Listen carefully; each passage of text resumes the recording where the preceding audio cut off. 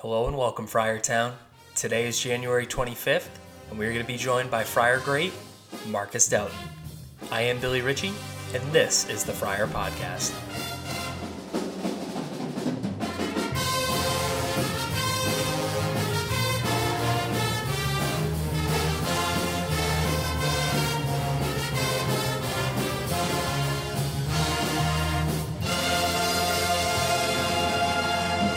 Hello and welcome, everybody, back with episode 8 here on the Friar Podcast. Today, I'm joined by a Friar legend who every time he stepped out on the floor of the dunk was a double-double threat, led us to an NCAA tournament appearance in 2003-2004, and achieved the ultimate dream of being drafted by one of the NBA's most storied franchises.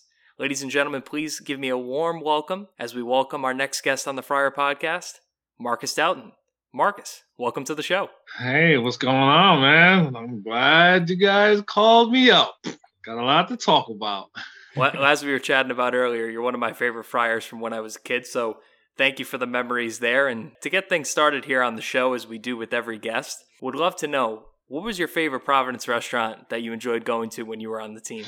Oh, man, we had so many. But I want to say one of the best ones was probably, I still go to this day, is Hemingway's. Hemingway's was the best one. I mean, that's was off campus, but on campus, I used to go to that one down the street. What is this? It's not Saki's, but Prime Time. Before before they had the wings, when they had the wings and stuff like that. But that was one of my favorite. But Hemingway's by far is the best restaurant known to man for me. I love Hemingway's. Great seafood, some nice surf and turf options there. So I'm with you there. That's a good one. Oh yeah, the filet and lobster is amazing. Yeah. Oh yeah. All right. Well, glad that you were eating good while you were over on the team. And as I want to get things kicked off here, would love to talk about your basketball background. You played for some great high schools. The first being St. Thomas Aquinas, which we all know Lamar Odom played at. You played at Notre Dame Prep, which is where a lot of Friars come from. And you grew up in the Syracuse, New York area. Obviously, we know Syracuse basketball, which you're obviously not a fan of anymore, being a former Friar. But tell us what it was like, growing up playing basketball for you. Growing up was fun. I mean, when I first got introduced to AAU basketball, because I used to always, my mom, put a rim in the backyard, and I was just playing. We was playing against different neighborhoods and stuff like that, and that's kind of got competitive. And then one year, one of my friends, when I tried out for the high school freshman team, he asked me if I ever played AAU.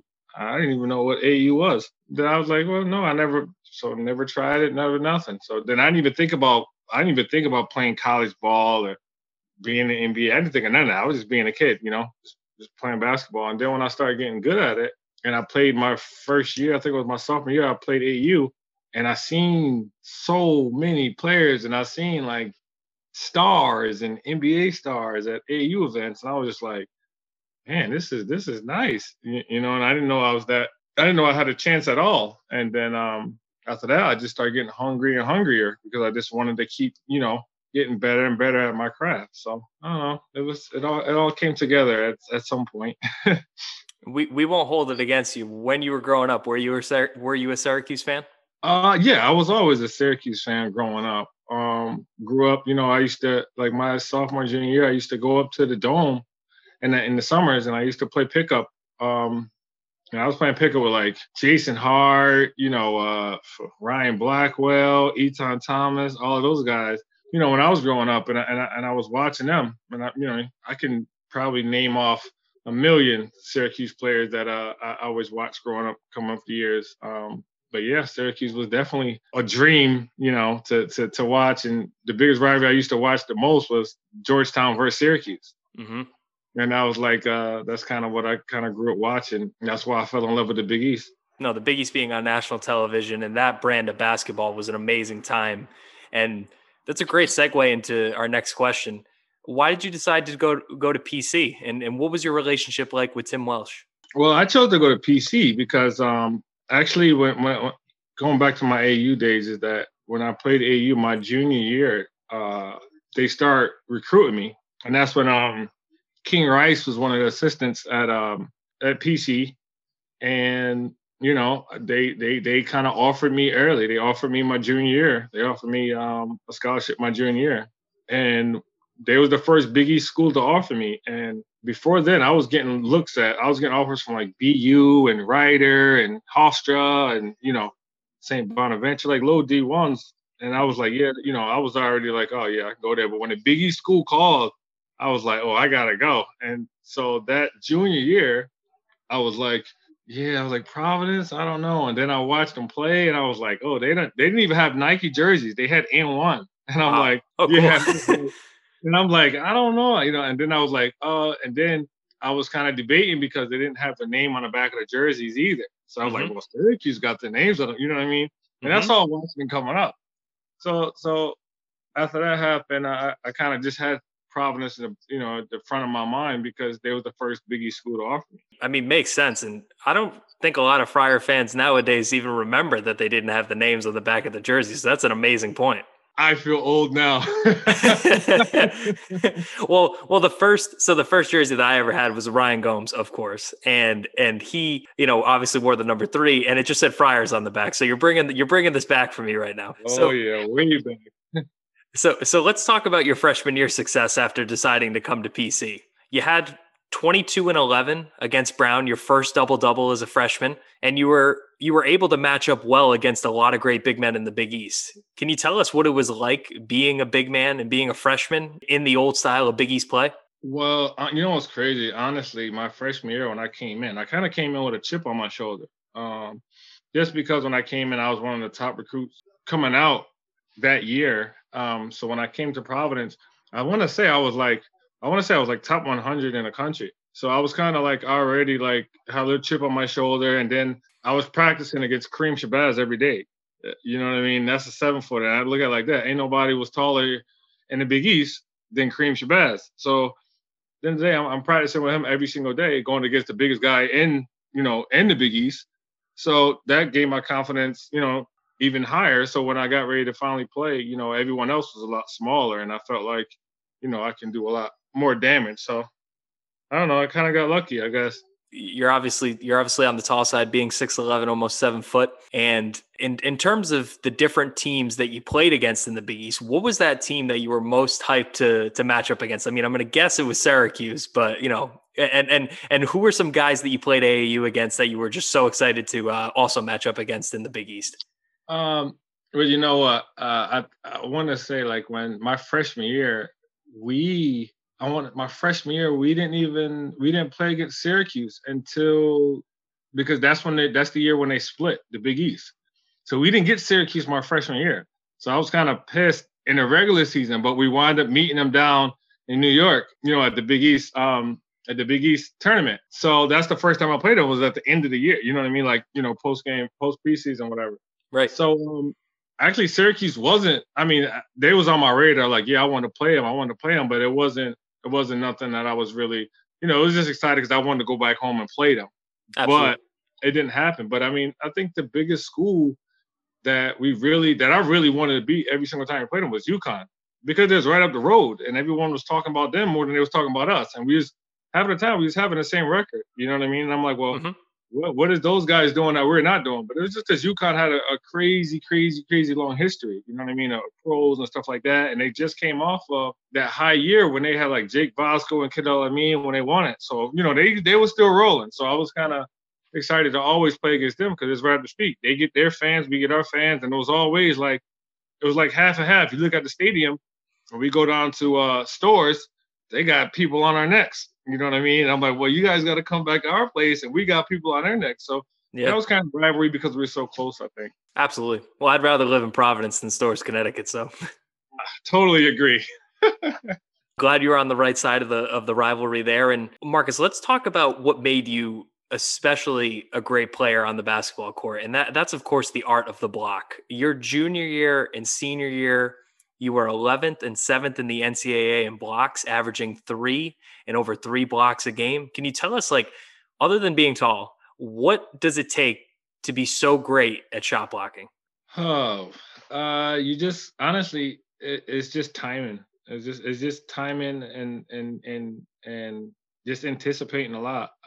Then I had great teammates also. You know what I mean? I had Ryan, I had Rob Sanders, I had Sheku Cobb, I had Donnie, I had all those guys who was basically setting guys up. They didn't know they was getting set up, but they were literally setting guys up. You know, Sheku Cobb was like, oh, he knew that, you know, if a guard could go right strong, Sheku would play him to his left, and I will always be in help. So even if you get beat, he know that he got whoever coming got to see me. You know what I mean? And plus, we're in the zone. We're in the 2-3 zone, so it was a lot easier to be a help side. And the same thing with Ryan. Ryan like, oh yeah, Ryan will go for anybody up fake because he know that once they go up again, I'm gonna be there. You know what I mean? And the same as Rob. So it was kind of a agreement, I could say. You know what I mean? And plus, I mean, when I was in college, I wasn't that offensive minded, but defensive minded. I was the anchor of the team. So I think that's what definitely helped me was I was more defensively minded my junior senior year because I knew that's what it took for us to even think to even get anywhere. You know. With that being said, is there one block that sticks out all time where you're like, wow, I really got that guy? Oh, honestly, I think I mean the one guy I really one guy that I really every single time we matched up, I upped up the ante was when I played against Okafor. Because at one point he was leading the country and then I was leading the country, so we was going back and forth, and I was Yeah. kind of like I said, it was more of the rival, you know what I mean? And I knew for sure that everyone was talking about him, so I'm like, you know, at the end of the day, if I want to be one of the top guys, and he was one of the top guys, I would have to, you know, shut him down. So I think when we went to stores, Connecticut, I think I had like, I want to say I had like 3 or 4 blocks, like early. One time I blocked Okafor twice back to back. So that's one of the most not memorable, but that's definitely one of the ones where I was like, I got to get him before he gets me. You know what I mean? Absolutely. One of the best players in the country, ended up having a great NBA career as well. So I could totally tell why you were going to pick up the game there, and why you look forward to that matchup. And let's transition to the 2003-2004 Providence Friars, one of my favorite teams of all time, 20-9, NCAA tournament berth, just a great season of memories. We were talking about the Texas game before we jumped on. We had a great win against UConn, a win against Syracuse later on in the year. Tell me about that team. What made that team so special, and about that NCAA tournament berth? I think we were just so hungry, and honestly, I think that we were all just waiting for the opportunity. We knew how good we was, but the country didn't know how good we was. And like I said, we was kind of flying under the radar. I mean, I think that year that's when we was competing with like BC when they had Troy Bell and that, you know what I mean? And then after that, we had because the Big East. That's when the Big East. I think the Big East conference alone was stronger than all the other conferences, the ACC, the SEC. Because I mean, we that year I think we had like 6 or 7 teams that got into the NCAA tournament. Mm-hmm. So like, I mean, it was like kind of like a no-brainer. Every single night was a challenge. We had to go down to Virginia Tech and play down there. That was always tough. Then we had Pittsburgh. They was ranked also, and who they had Notre Dame. You know, when they had Chris Humphreys and all those. You know what I mean? Like the league was loaded. Then you can't. You got Georgetown. And when they had Lee Scruggs, they had all those guys. They had Michael Sweetney. You know what I mean? And then coming down, then you got to think about too. Then you had West Virginia. Mm-hmm. You know, we had tough teams. And then St. John's, Omar Cook. They had then you had Seton Hall with Andre Barrett, and they had pros all through the Big East. Mm-hmm. So that year it was just like basically who wanted it the most. You know what I mean? What it came down to, and then at the end of the day, like every single game we played was a tough game. So, and it was good competition. So I think that year we was just out to try to prove a lot of people wrong. And then plus that year, we had it tough because that following year we went to what? We went to the we didn't even go to the tournament. We didn't even make the tournament. Mm-hmm. You know what I mean? So we had a lot of high expectations, and plus we had a good core. We had a whole core coming back. I think we lost John Lenahan, and I think we lost Aaron Maxey and those guys. But I mean, we had a good core coming back. So we all we got. You know what I mean? And plus, I think we was like preseason. I think we wasn't in the top 25 in that preseason. So like I said, we was out trying to prove everybody wrong, I guess. And you did, because you came in unranked. You were able to get ranked. You were able to get as high as 13, 12, top 10 in the country. So, I mean, shout out to the group and the determination and the grit that you guys put forward. And you mentioned Aaron Maxey and John Linehan. Who were some of your favorite teammates you love just chopping it up with? Guys that you still stay in touch with nowadays, and who do you believe is the most talented Friar that you ever suited up with? I mean, you got a couple in there. I mean, you just mentioned John Linehan. He's one that I think of. Aaron Maxey is actually super underrated all time, and of course Ryan Gomes, Donnie McGrath, etc. So, first question would be who are some of your guys, and second would be who do you think were the most talented that you suited up with? Well, like when I mean, obviously, like my freshman year, who I came in with Donnie. I mean, not Donnie. I came in with Shea Kukaba. I came in with Donnell Alec. I came in with Maris, Laxa, Chris Aaron, the Euro guys. Mm-hmm. So I came in with a good group of guys. But when I first came in, John Linehan kind of took me under his wing. And he kind of showed me the ropes, and you know what I mean? He was always open, more than helpful. He was kind of like my mentor when I first got there. And then I was happy when I wasn't happy. I don't want to say I was happy, but I was excited when we wound up getting him for another year because he had that groin injury, Mm-hmm. which made him sit out, and then we wound up getting him back the next year, which I had one more year with him. You know what I mean? Mm-hmm. But I want to say we had some talented guys on the Providence Five, but I want to say probably hands down, Rob Sanders. Okay. Rob Sanders you never knew what that guy could do, and he showed up in real big games, and I think he was really I think he was one of the most underrated guys on that starting five. Absolutely. Because we had Ryan. Ryan was, he was like the mother load. Everyone, was on Ryan, and then we had Donnie, who was great. Donnie came in as people think he was a young player, but Donnie came in very, very mature. You know what I mean? He came in freshman year. He started and he kind of took over, pushed Shea Kaba down to the 2 guard, and it was nuts from there. But I can say for sure, I think Rob Sanders was the most talented guy I played with while I was at PC. That's an amazing take, and I'll tell you Friar fans why who are going to be listening to this episode, because when I think about that starting lineup, I think about Ryan, of course. I think about you as the rim protector, kind of the soul and the grit of the defense. I think about Donnie in terms of his ability to facilitate and hit 3-point shots, and Rob Sanders, well, and of course Shea Cabo as well. And Rob Sanders is just that kind of dynamic, do it all type of guy, but he wouldn't have been my first thought. So I love that. I love that you just provided us with that. Yeah, because if you like, you gotta I seen what that dude did in practice. I seen what that dude did in games. Like honestly, he kind of filled holes that you never knew what he was gonna do. Because sometimes people think Rob was just a slasher, and then Rob would literally hit 4 or 5 threes in a corner, and then you're like, oh shoot. Then they start coming out thinking he's a shooter, and next thing you know, Shea Kukab or Don McGrath is throwing it up to the sky, and Rob was grabbing it, dunking on people. So I'm like, geez, you know what I mean? So I definitely, he always surprised me in whatever he did. So I think that definitely he was one of the most talented guys by far. That's great. And transitioning to your personal success, Marcus, you were drafted by one of the most storied franchises in the NBA. I would say the second most, of course, being a Celtics fan. But you got to give the Lakers their acclaim, even if you grow up in New England like I did. And you were drafted in second round, 56th overall pick. What was it like to hear your name called, to be a professional basketball player, and just take us through that moment? Honestly, it was just like you just riding on cloud nine. I mean, like when the tournament was over, when we lost in the tournament, I probably cried. And then when I left the locker room, I'm like, yo, this is over. Like school is over now. Like now I got to figure out if I'm going to be an NBA player or I'm going to go get a 9 to 5.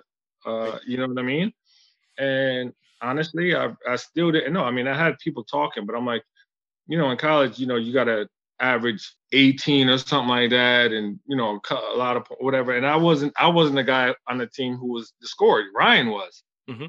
You know what I mean? So I'm like, oh, what am I going to do? So as soon as the season was over, as soon as I walked out that locker room, the assistant coach Paul Seymour came up to me and said, "Hey," he was like, "Now this is where the fun part starts." I said, "The fun part?" So I'm like, "I'm scared." He like, "No, what do you mean?" He was like, "Now you about to get paid to do all of this. Now you can get, this is how you make a living." So once he said that, I'm like, "Oh man," I'm like, "Oh, make a living." I'm like, "Oh," so I was like, "Okay." So he was like, "If you're serious about it, let's get in the gym and start working out." So I'm like, "Okay." Got back to Providence. The next morning, I want to say Paul Seymour called me 6 in the morning, said, "Let's get to the gym." I'm like, "Dude, season over." You know what I mean? Like, Yeah. what season over? And he's like, "Yeah, but is you trying to go, to the next level?" Yeah. So got in the gym, worked out with him. And like I said, I mean, I known him my 4 years of school, but I didn't know I didn't know Coach Seymour on that level because he was totally different. He's like, "Listen, I mean, like, after the season was over, I worked out that morning with him. I threw up 4 times. I Oh, threw up working out in the gym, literally with him. And I'm like, "Yo, why was not doing this during the season?" He was like, "Cause you was in basketball shape, you was in college shape, but you wasn't in shape to be a pro." What is the difference? Well, I found out what the difference was. You know what I mean? But I did that with him for about a week. And next thing you know, I hired an agent. hmm. And then that was the last week I worked out with him, was that one week. And after that, I was just going from NBA team to NBA team to NBA team.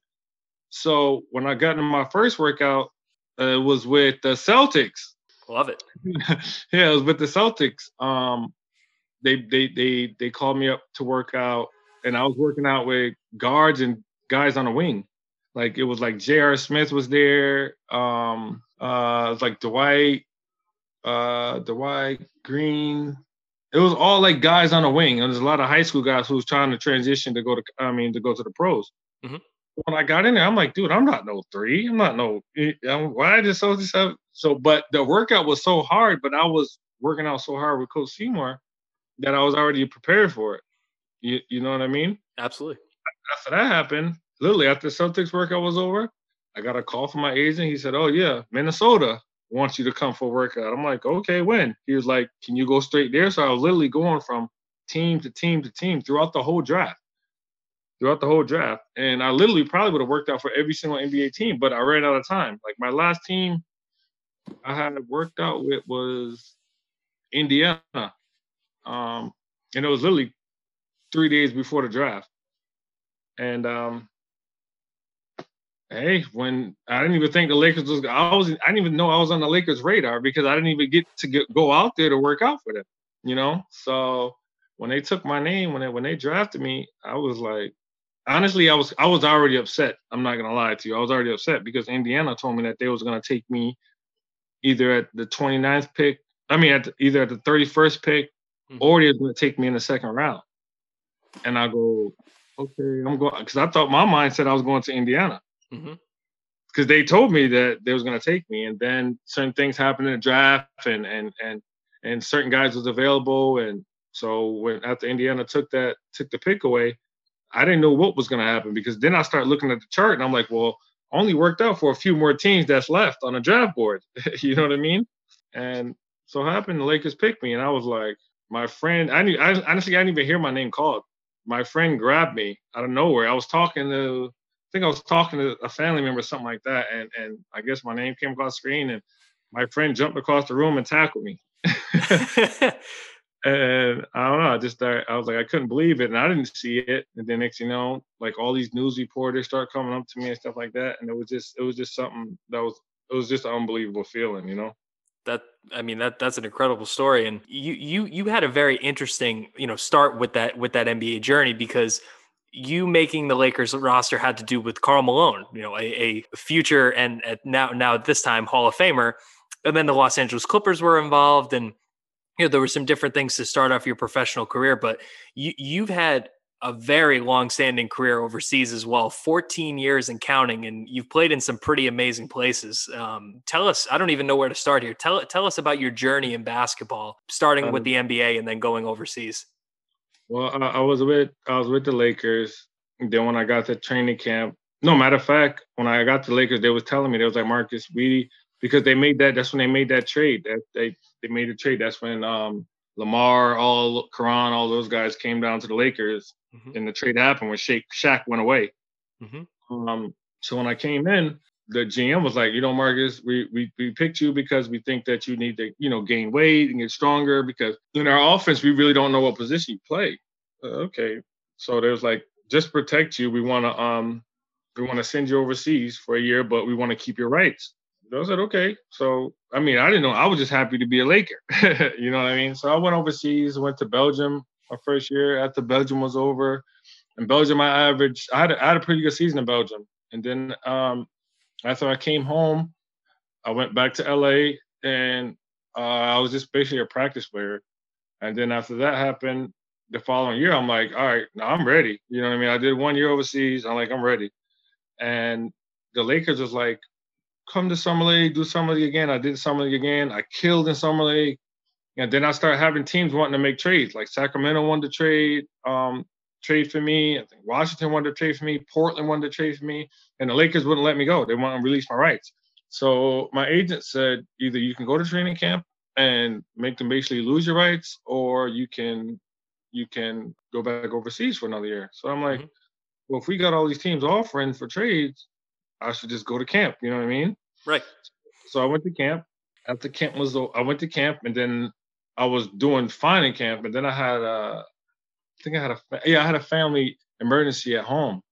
So I was like, I told my agent, they told me don't leave. If you leave, obviously they're gonna release you. So I'm like, you know what? Family more important. So I left. But I knew that other teams wanted me. So I left, and I went back overseas. I went home, handled my family issues, and I went back overseas. I went back overseas. The team that I played for in that same conference in Belgium, the top team offered me to triple my salary. So I go, I'm like, yeah, heck yeah. So, yeah. so I wound up signing with that team in Belgium, and I signed a 2-year deal. And as I signed a 2-year deal, I was there like 3 months, and the coach wound up getting fired. So when the coach got fired, they got rid of all the foreigners, which is the All-Americans. So I was like, that's a good. So I was like, oh, what should I do? So I talked to my agent. He was like, well, you don't need money, so why don't you go back and try the D League? Try to get in the D League and see what happens. So I came back to the States, played in the D League with the Albuquerque Thunderbirds. We wound up. That was when I had Michael Cooper as my coach. Yeah, Laker, obviously. Wound up winning the championship in the D League. That year, came back. I got offered by 4 NBA teams, like Houston. I had Houston, Chicago, Milwaukee, and I think Portland. They offered me to go back to training camp. And then I said, well, I'm not going back to training camp unless you guys give me some guaranteed money. Because then I was a little more cocky again, And Portland offered me guaranteed, but then I got a big offer in China that was more than what Portland was offering me. So I'm like, so I talked to Michael Cooper about it. And he's like, well, what do you think you should do? And I'm like, well, maybe I should just go back to the D League and just try to get called up. He was like, yeah. He was like, you definitely get called up. So I'm like, okay. So I turned the job down, went back and played with Michael Cooper 1 more year. Next thing, we got to the showcase, which is like just before they start making call-ups. And I was doing great, but then I didn't have no guarantee. I had Washington, they wanted me, but they wasn't ready to pull a plug or whatever. I mean, they really wasn't, they was just talking. So I had Korean team offer me crazy. And I talked to Michael Koo about it. He's like, listen, he was like, then he told me, what are you doing this for? Are you doing this for because you love basketball? Or are you doing this for the money? If you love basketball, stay here in the D League, get called up. If you're doing it for the money, So I'm like, okay. So I look, and the Korean team offered me more money than what I would get if I was to get called up and stick. So I go, well, I got a few teams that want me now. I'm thinking, well, they'll want me later too. So I wound up going over to Korea for 3 months, played in Korea, brought the team all the way to the semifinals. And I had my teammate in Korea was Pete Michael, which was one of the best scorers at Cincinnati. And he was kind of my mentor. He, taught me how everything is. And after that happened, I came back, and then I was home, and then I got signed a contract in Russia. Played in Russia for a season, did a great job in Russia, played really good in in the EuroLeague, and I wound up getting a phone call and an offer from a team from my owner in the Philippines. They asked me, they're like, Marcus, do you want to be a citizen? I'm like, citizen? I'm like, why do I need to be a citizen? I'm already an American citizen. I didn't really know too much about it. Yeah. So my agent explained to me, he was like, yeah, if you guys do good, you can play in the Olympics and this and this. And I'm like, Olympics? I'm like, okay. So I wound up going over there just for a tryout for 1 week. Went over there, first day of practice. I'm dying because it's so hot. Mm-hmm. I'm dying. And the coach is like, okay, Marcus, the tryout is over. I'm like, I was supposed to be here for a week trying out. He was like, no. He was like, I already made my decision. You're coming. He was like, let's sign a contract right now. That's the first day. I said, okay, sign a contract. I signed a 4-year contract in the Philippines. Next thing I know, start playing. Then I got my national. I got my papers. I got my passport. Then I was a citizen. Then I started competing internationally, and it just became like it was amazing. We started like traveling, different countries and stuff like that, and I was like, geez, this is nice. And then after that, I didn't think about the NBA. I didn't think about nothing else no more because the life in the Philippines was amazing. The people treated me well. Everyone spoke English. So it was like really, really, really like easy living. And it was just basketball. That's all it was basketball. And I was like, well, why not? So went to Philippines, played in the Philippines for 4 years. And then I thought from playing in the Philippines and playing for the country, I started getting other offers. I started getting offers from like to play in Iran, play in China, playing Korea again. And then so every time our season was over, basically I was free. Sometimes I was free for 2 months. I had 2-month vacation. Sometimes I had 3 months vacation. So we played in, matter of fact, that year we won the gold medal with the Philippines. We won the gold. I got offered from a team in China to play in China. Then China wound up doubling up my salary that I was making in the Philippines. So then I had to ask permission if I could play in China with the Philippines owner, and they said yeah. So I played half year in China, half year in the Philippines, and from then on, that's just how it went. And then after I finished up in the Philippines, my contract was over in the Philippines. I wound up playing in the Philippines for 6 years. Wow. I mean that right there, ladies and gentlemen, is a journey. Yeah. There are people I know who have never even left Rhode Island. so to go all these places and to be a part of all this, all this greatness and all the different teams that you were part of with the Philippines. Let's go back to that for a second. Okay. You won a couple gold medals in different international plays and different tournaments and stuff. What was that like? What was that like putting on that jersey and having that gold medal come through?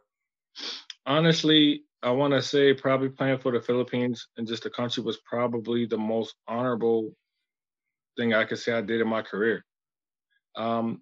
Just because like you understand, like you think, okay, people love basketball here, but that country breathes and they live and die basketball.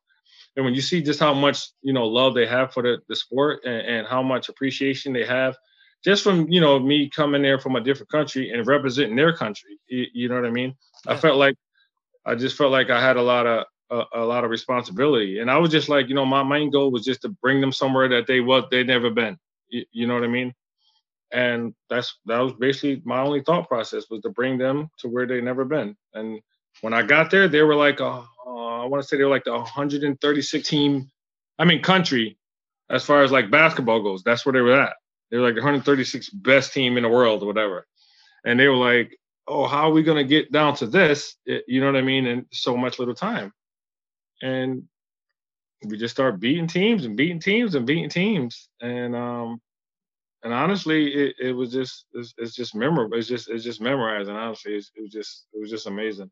That's awesome. And that's just a great other part of your story in basketball. And going back to our Providence Friars here, let's talk about the state of Providence basketball today. Let's talk about Ed Cooley. Let's talk about if you're watching some games. Mm-hmm. What do you think about where the team is nowadays? The team, honestly, I mean, I don't watch them ever since I've been out of school and ever since Ed Cooley got out there. What he's doing with the program is nothing that I could have visually seen. because like when I went up there, the facility is amazing now. The players is beyond respected.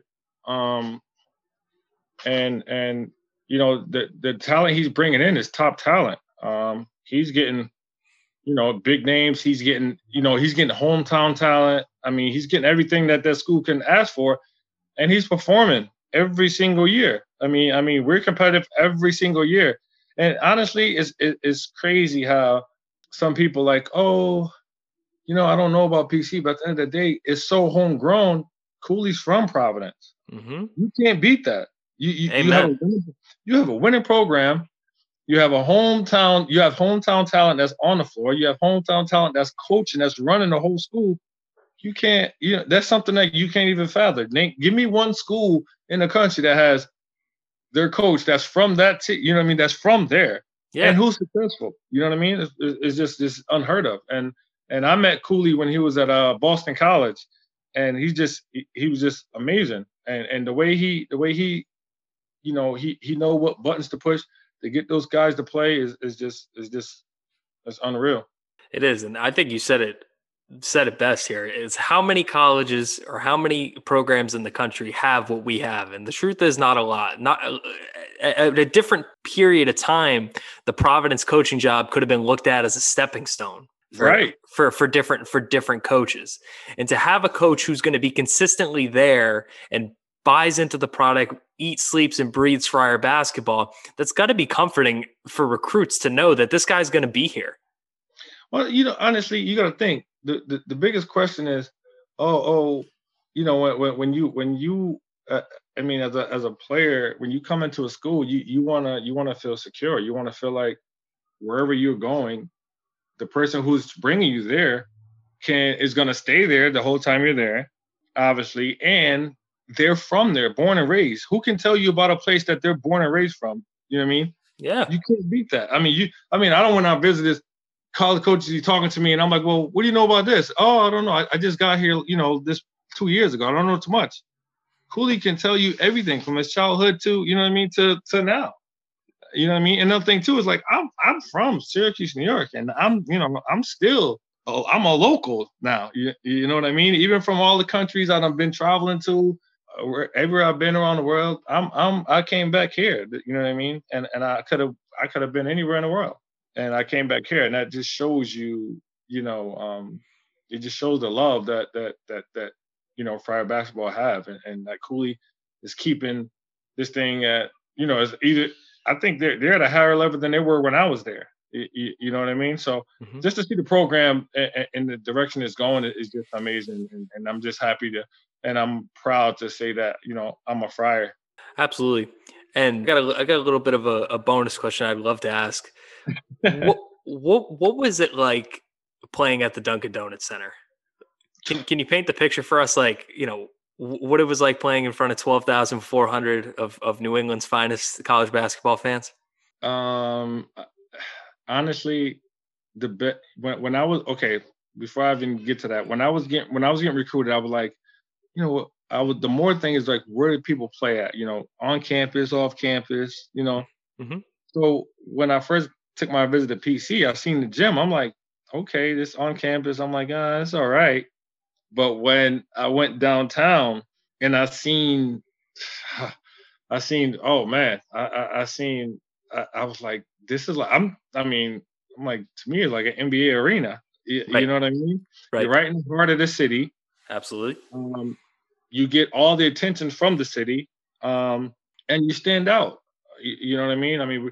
You're attached to the mall. All the restaurants is amazing. The whole city is amazing. Downtown is amazing, and it's like the dome. And coming from Syracuse, I see the dome, but the dome is up on the hill. You know what I mean? Like, Right. Providence is right in the city. You can't miss it. You know what I mean? You cut through anywhere you come, north, south, east, west. It's right there. So you get it from all different angles, and everybody. We had billboards everywhere, and it was just unreal.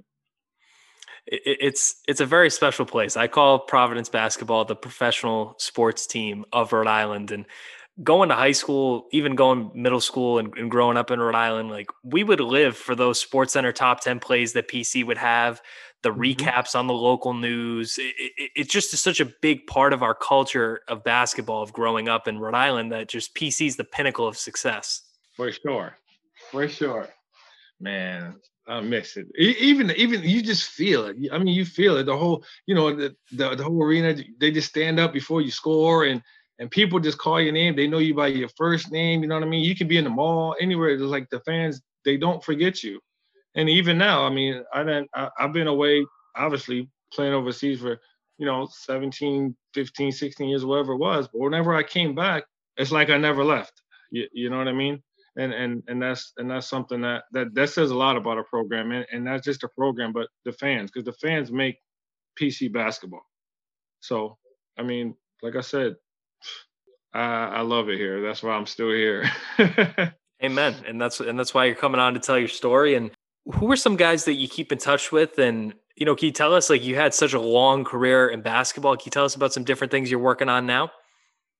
The guys I still keep in touch with is, I mean, I still talk to Sheku Kawa.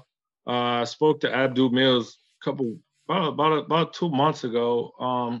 I speak to John Linehan here and there. Let me see, Ryan Gomes. We always, message each other here and there. Donnie. I spoke to Chris Aaron, I think this past summer. I still keep up with a few of the guys. Aaron Maxey here and there. I've seen him overseas a few times. John Linehan, I've seen overseas a few times. That I actually played against, which was something. Oh yeah. But for the most part, I mean, all the guys, we all still show love, and we all still reach out and keep up with each other. Rob Sanders, I seen him last year when he came back from Florida. We had dinner, so keep up with the guys. But now I'm doing now. Well, last year I coached at CCRI as an assistant under Coach Rick Harris. We wound up going all the way. We won the region. We went to Minnesota, played in Minnesota 2 games, and then the COVID hit while we were there, and then that canceled. That the season was finished, and then this year they canceled the season because of COVID. But now I'm just training and training kids and training my son and basically sticking around and waiting for our season next year, training and staying COVID free. Is your son going to be class of 2040 Providence College? Honestly, honestly, that's one of the reasons why I retired, because I had to come back, because I had to get my son, ready to become good, because now he just turned 15 in December, and he's about 6'4.5". Wow. He looks like a small Blake Griffin. Okay. But he's coming up. He's very talented, but he got some time. He has some time. But hopefully I can get him there. Hopefully I can get him there in the next couple of years. We'll see. Love it. No, passing on the great basketball journey to the next generation. And Marcus, you've been incredible on the show here today. Would be just curious if you have some final thoughts for the Friar fans, and leave us with some good notes to end on. No, I think Cooley got our program going in the right direction. Hopefully one day I can be a part of that coaching staff when I get some more experience under my belt. But like I said, Friars is always well prepared, and the fans is always backing them, and at the end of the day, Friar till I die, and when I die, I'm gonna have a little more Friars pushing it through. So like I said, I'm here. I love being here. I love the program. I don't have no regrets on ever choosing PC. And if I can do it all over again, I'll do it all over again times 10. That's amazing to hear. And I think you paved the way for some future big men behind you, like Herbert Hill and some different guys who came in after you. So, I want to shout you out for the grit and the tenacity you brought to that 2003, 2004 team. Making the NCAA tournament. I remember watching against Pacific and Michael Olowokandi. It was a special time. And yeah. That must have been a fun one to match up against. Oh yeah. Well, he was already a pro. Well, they say he was already a pro. You know what I mean? So I mean, like I said, that like it's funny when you start talking back about everything. It's like I feel like a kid again. You know what I mean? It gets me excited. I feel like I might go in the backyard right now and go shoot because I still feel, you know, the energy and stuff like that from those years of when I played. And it's just amazing. It's still thrilling to me, actually. Yeah.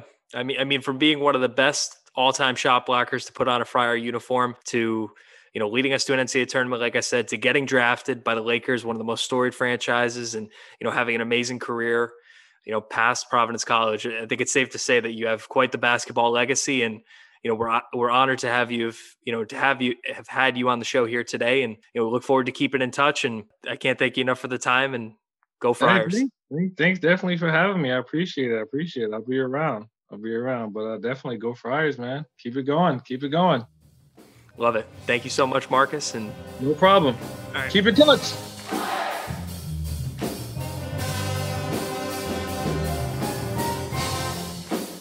Would like to thank everyone for listening to episode 8 of the Friar Podcast. And of course, a thank you to our special guest, Marcus Douthit.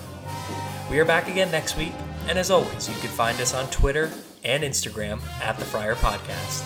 Don't forget to subscribe and give us 5 stars on Apple Podcasts as well as SoundCloud if you enjoy our content. And as always, go Friars.